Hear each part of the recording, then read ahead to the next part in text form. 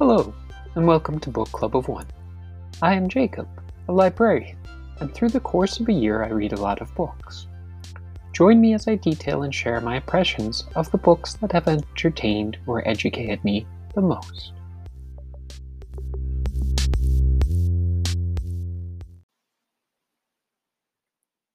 Happy May! Summer is almost here. So since the last episode, I caught up on the Maisie Dobbs series. Keep feeling like, oh, this is the last book. And with how they end, it often feels like that could be the case, only to be proven wrong. I likely will be again. Ordinary Insanity is still in progress as a book I'm only occasionally reading.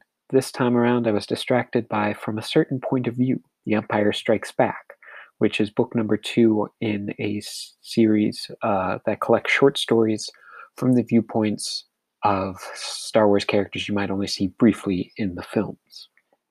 Kind of in the tradition of the Kevin J. Anderson edited Star Wars story collections, like Tales from Jabba's Palace, published in 1995. If any of you Star Wars fans who read those books in the 90s recall. I picked up Certain Point of View number 2 because it featured stories from Martha Wells about Cloud City and Hank Green, who is brother of John Green. And Hank Green's story was about a scientist working for the Rebel Alliance on Hoth. And speaking of John Green, a friend of mine at this point would usually say something like the following. Did you know John Green has a new book called The Anthropocene Reviewed, Essays on a Human-Centered Planet, coming out on May 18th. The first printing of 250,000 books will feature a tip-in sheet signed by the author, available wherever books are sold. So that's Tuesday. It is likely that it will be a featured book later this year, depending on the book pile progress. And in the past few episodes, I've talked about several graphic novel series, and I did finish Nailbiter and Gideon Falls. And while the endings were not terrible, they didn't really live up to the rest of the series.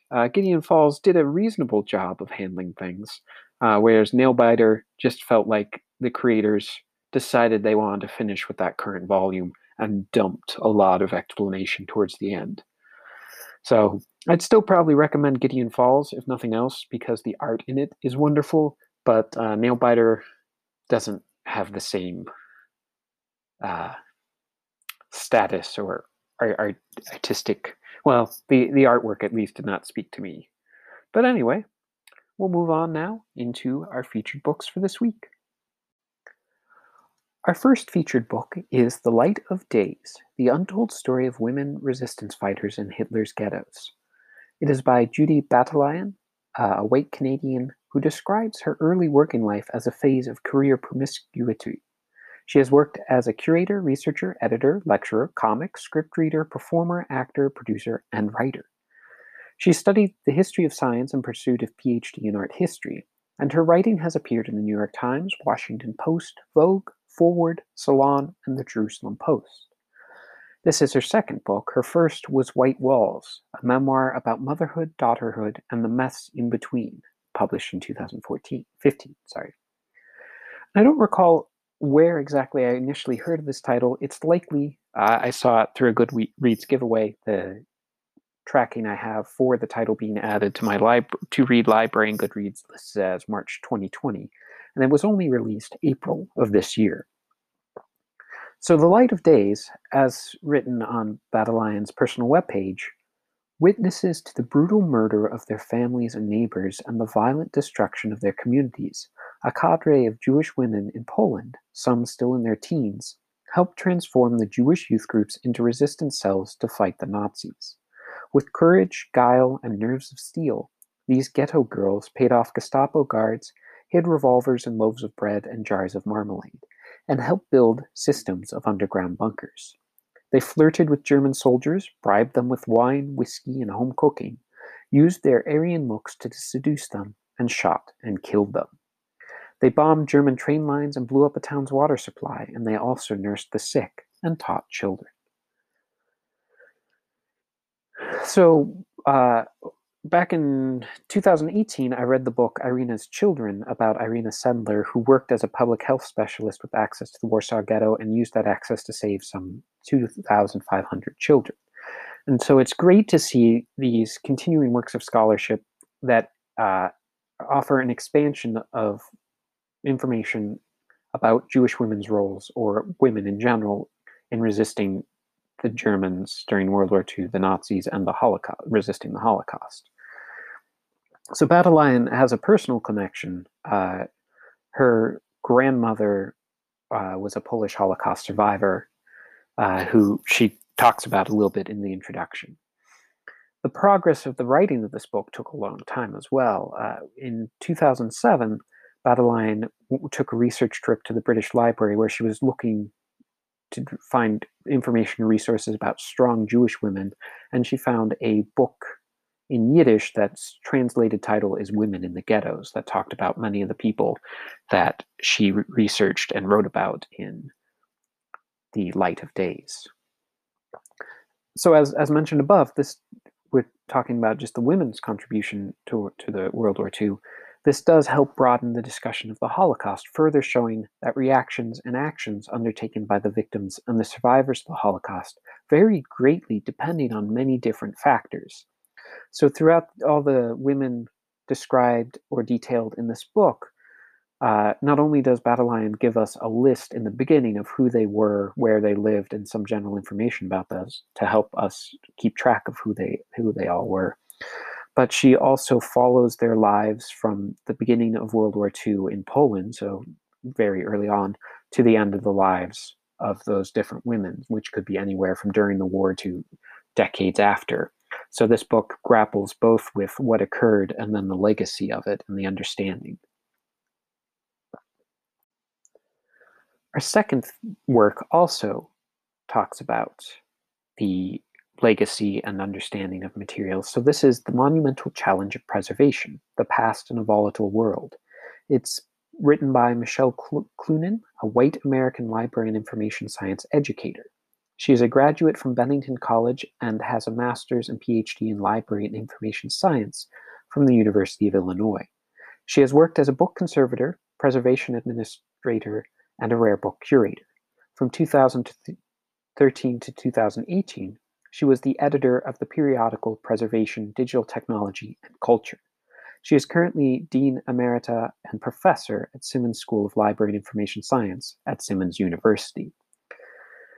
So this book I came across reviewed in a periodical I read for my day job. I don't remember the exact one, but I know it featured a few other books that I'm hoping to read soon as well. So the monumental challenge of preservation is focused, of course, on the monuments, movable, immovable, tangible, and intangible, of the world's shared cultural heritage that are at risk. War, terrorism, natural disaster, vandalism, and neglect make the work of preservation a greater challenge than it has been since World War II. The monumental challenge of preservation, Michelle Clunan makes the case that at this critical juncture, we must consider preservation in the broadest possible context. Preservation requires the efforts of an increasing number of stakeholders. So informationally, this is a great book that encourages readers to question what and why we as professionals, or possibly society, preserve what we do. Again, this is all written pre-COVID, so I feel like it has even greater import now as we see things playing out both politically and socially, as many people are getting vaccinated, but others are still choosing not to, and even those getting vaccinated are finding themselves stricken with COVID. So as demonstrated with our first book, preserving materials is only half the process. So Badeline found a book that was written, but the stories had kind of gone silent or lost, could have been lost to history. And the monumental challenge of preservation speaks to that, because a library can put many resources into preserving the items that they find historically important or notable, but they also need to promote them and encourage local researchers, their campus community, to be using them and engaging with them. So the book includes lots of examples and discussion, and one of the recurrent ones is the Bamiyan Buddhas destroyed by the Taliban in 2001. So it goes into the destruction that occurred, possible stages of preservation, attempts to recreate it, and the various discussions and issues with all of those things. Most of the sections read as short essays, and there are some callbacks or other references, but it can be read in a few sittings. In the introduction, Clunan talks about how many of these sections were expansions on things she'd written as the editor for the Preservation of Digital Technology and Culture. So readers of that might find some familiar topics rediscussed here. Most surprising thing for me reading the book, and unfortunately this is a negative thought, but was the image quality. So I'd purchased a used copy of it, and I'm hopeful that it was an unlabeled advanced copy. But in the volume I'd read, the book makes use of many images to help reinforce the content discussed, and some of them were of terrible quality when I feel like they shouldn't have been. So, for example, they had a picture of the Bamiyan Buddhas that was a web-based image from 2001. So that, of course, one would expect not to be of a great image quality. But then there's another section where she talks about some architectural photographs that are part of a university's collection, and those were very pixelated and of low quality. So I don't know if that was a placeholder image that someone didn't go back in and correct, because Clunan includes some of her personal photographs that look quite wonderful, or some other archival images that look good. So again, a minor visual thing, but it can detract somewhat, and if not addressed separately, is certainly something to be concerned about when it comes to preservation. Our third book transitions us into our fiction. As you've no doubt noticed throughout this series, I tend to read more fiction than nonfiction, though I do try and balance them out. Our third book of the episode is To Be Taught, If Fortunate. It is by Becky Chambers, a white American science fiction author, best known for her Hugo Award-winning Wayfarer series, which I've just started the first volume of. Her work has also been nominated for many other awards, including the Arthur C. Clarke Award and the Women's Prize for Fiction. She has a background in performing arts and grew up in a family heavily involved in space science. So I picked this book up after seeing a blurb probably from Book Riot about the Wayfarer series as a great science fiction, or it could have been from Tor. One of those two is where I've been pulling a lot of book recommendations lately. And I wanted to try the author's writing, and my library had this shorter work, and it turns out I really enjoyed it, so I will probably try and seek out more of Becky Chambers' work. So To Be Taught, If Fortunate is a novella focused on a team of 4 explorers on a mission to ecologically survey 4 habitable planets as they travel away from Earth, both in time and distance. So again, it's a novella. I seem to have been reading a lot more sci-fi novellas the past year with Murderbot series and some others that, if you ever look at our reviews and read books on Goodreads, you get an idea for. So the survey team is able to travel this distance from Earth thanks to the development of the synthetic biological sublimation that allows astronauts to travel by somaforming.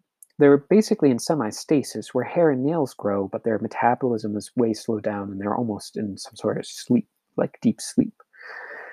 And it is character-driven, focused on why the crew chose to explore despite the personal sacrifice. So again, even though they are traveling in semi-stasis, as we see in many science fiction stories, those on Earth are aging as well, so it's likely that if the explorer crew ever makes it back to Earth, those they knew and loved will either be dead or greatly aged.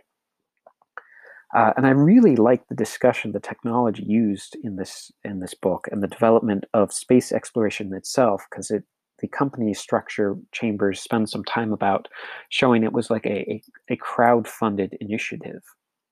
So again, a brief one, but certainly a well-thought-out science fiction premise. Our fourth book is Security by Gina Wollsdorf. So this one also takes a fictional premise and goes to extremes, but I feel like this one is a less broad audience. So I think it was featured in a Book Riot article, but when I was trying to locate that one from 2021, I was not able to find it. So Security is about the terrible truth about Manderley, is that someone is always watching. Manderley Resort is a gleaming new 20-story hotel on the California coast. It's about to open its doors, and the world, at least those with the means to afford it, will be welcomed into a palace of opulence and unparalleled security. But someone is determined that Mandalay will never open. The staff has no idea that their every move is being watched, and over the next 12 hours they will be killed off one by one. That is the official summary. So in looking at the book, I do need to be a little cautious in how much I discuss, as there is a major twist that is hinted from the beginning but made clear quite later in the book. So between that twist and the stylistic choice, or potentially gimmick, depending on your view of it, of having split paragraphs to show events taking in place in more than one location is what made me feature this book. So how that works is throughout the events of the book, they might have the killer doing one thing while some of the other staff in the hotel are doing other things. So the author has handled this by having side-by-side paragraphs, or maybe a little split section in the text to kind of show the different things that are viewable through the security system. So Goodreads' summary and some of the other official summaries bill it as a blend of romance, thriller, and a mystery. And if we're all honest, it reads much more like a slasher film. Gory deaths with some touches of humor and slapstick. There is also a very belabored and tired love story. The main character is Tessa, who is basically the assistant to the owner of the hotel, Mandalay Resort. And she's visited at work by her adopted stunt motorcycle riding brother, who has finally come to tell her how he really feels after they've been apart for so many years due to the death of his twin brother. So yeah, lot of stereotypes and tired themes. And unfortunately, it does fall into this slasher stereotypes, where some of the first people killed are the minority characters, and it is the whole book is marred by the poor choice of having the only gay character portrayed as a lazy, duplicitous prankster. So, read if you're interested in the slasher theme, but it is still somewhat problematic. Our final book is less problematic. It is Whereabouts by Nilajana Sudeshna, or Jhumpa Lahiri, an American author born in London to Indian immigrant parents. She's the recipient of a Guggenheim Fellowship and many other awards such as the National Humanities Medal and the Pulitzer Prize for Fiction. She is best known for her 2003 book, The Namesake, that was made into a film of the same name, released in 2005, starring Kal Penn as the lead actor. So I've been familiar with Lahiri's work way back in episode 1, the very first episode of the show. I talked about The Interpreter of Maladies, and this book was just released in April 2021, so it is a pretty new book. Whereabouts is about a lonely, unnamed woman working in academia, sharing short ruminations on her life through the course of a year, with chapters or sections centered around a location. So it was originally written in Italian and translated back into English by the author. And overall, it's the sections are very short. As a whole, it's a fairly short book, but it does certainly have you, or encourage me to think about where I am, the people I socialize with and talk to regularly. And while I don't feel as lonely as this author, because I do have a family that I'm around daily, it does make me think about the conflict I often feel, like when it comes to weekends, of do I go out and do things or do I stay at home? It was very reminiscent to me of Speedboat by Renata Adler, in that it's a single person's life told through episodic sections over a set course of time. Like that, trying to find yourself in a foreign place, while and then again alternates between seeking those social interactions and hiding from them. And it's lots of little tiny slices of life, like a store you remember going to and what it's become now, or meeting up with an old friend and their new family for a brief interaction before the family leaves. Just lots of little scenes. It could also encourage one to start a journal of their own. Those are our featured books for this week. Next episode, I'm hoping to have read the following. The first, Fulfillment, Winning and Losing in One-Click America by Alec McGillis. In this book, an award-winning journalist investigates Amazon's impact on the wealth and poverty of towns and cities across the United States. And our other reading soon title is The Sympathizer by Viet Thanh Nguyen, and that is focused on in April 1975, and Saigon is in chaos. At his villa, a general of the South Vietnamese army is drinking whiskey and, with the help of his trusted captain, drawing up a list of those who will be given passage aboard the last flights out of the country. The general and his compatriots start a new life in Los Angeles, unaware that one among their number, the trusted captain, is secretly observing and reporting on the group to a higher-up in the Viet Cong.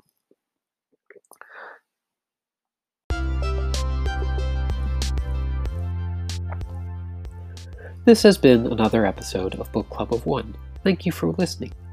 I welcome constructive criticism and book recommendations, or even if you found a book through this episode and want to share the story, feel free to reach out through Instagram and Gmail at Book Club of Uno. Book Club of One is recorded and distributed by Anchor.fm. And remember, no one should be shamed for reading.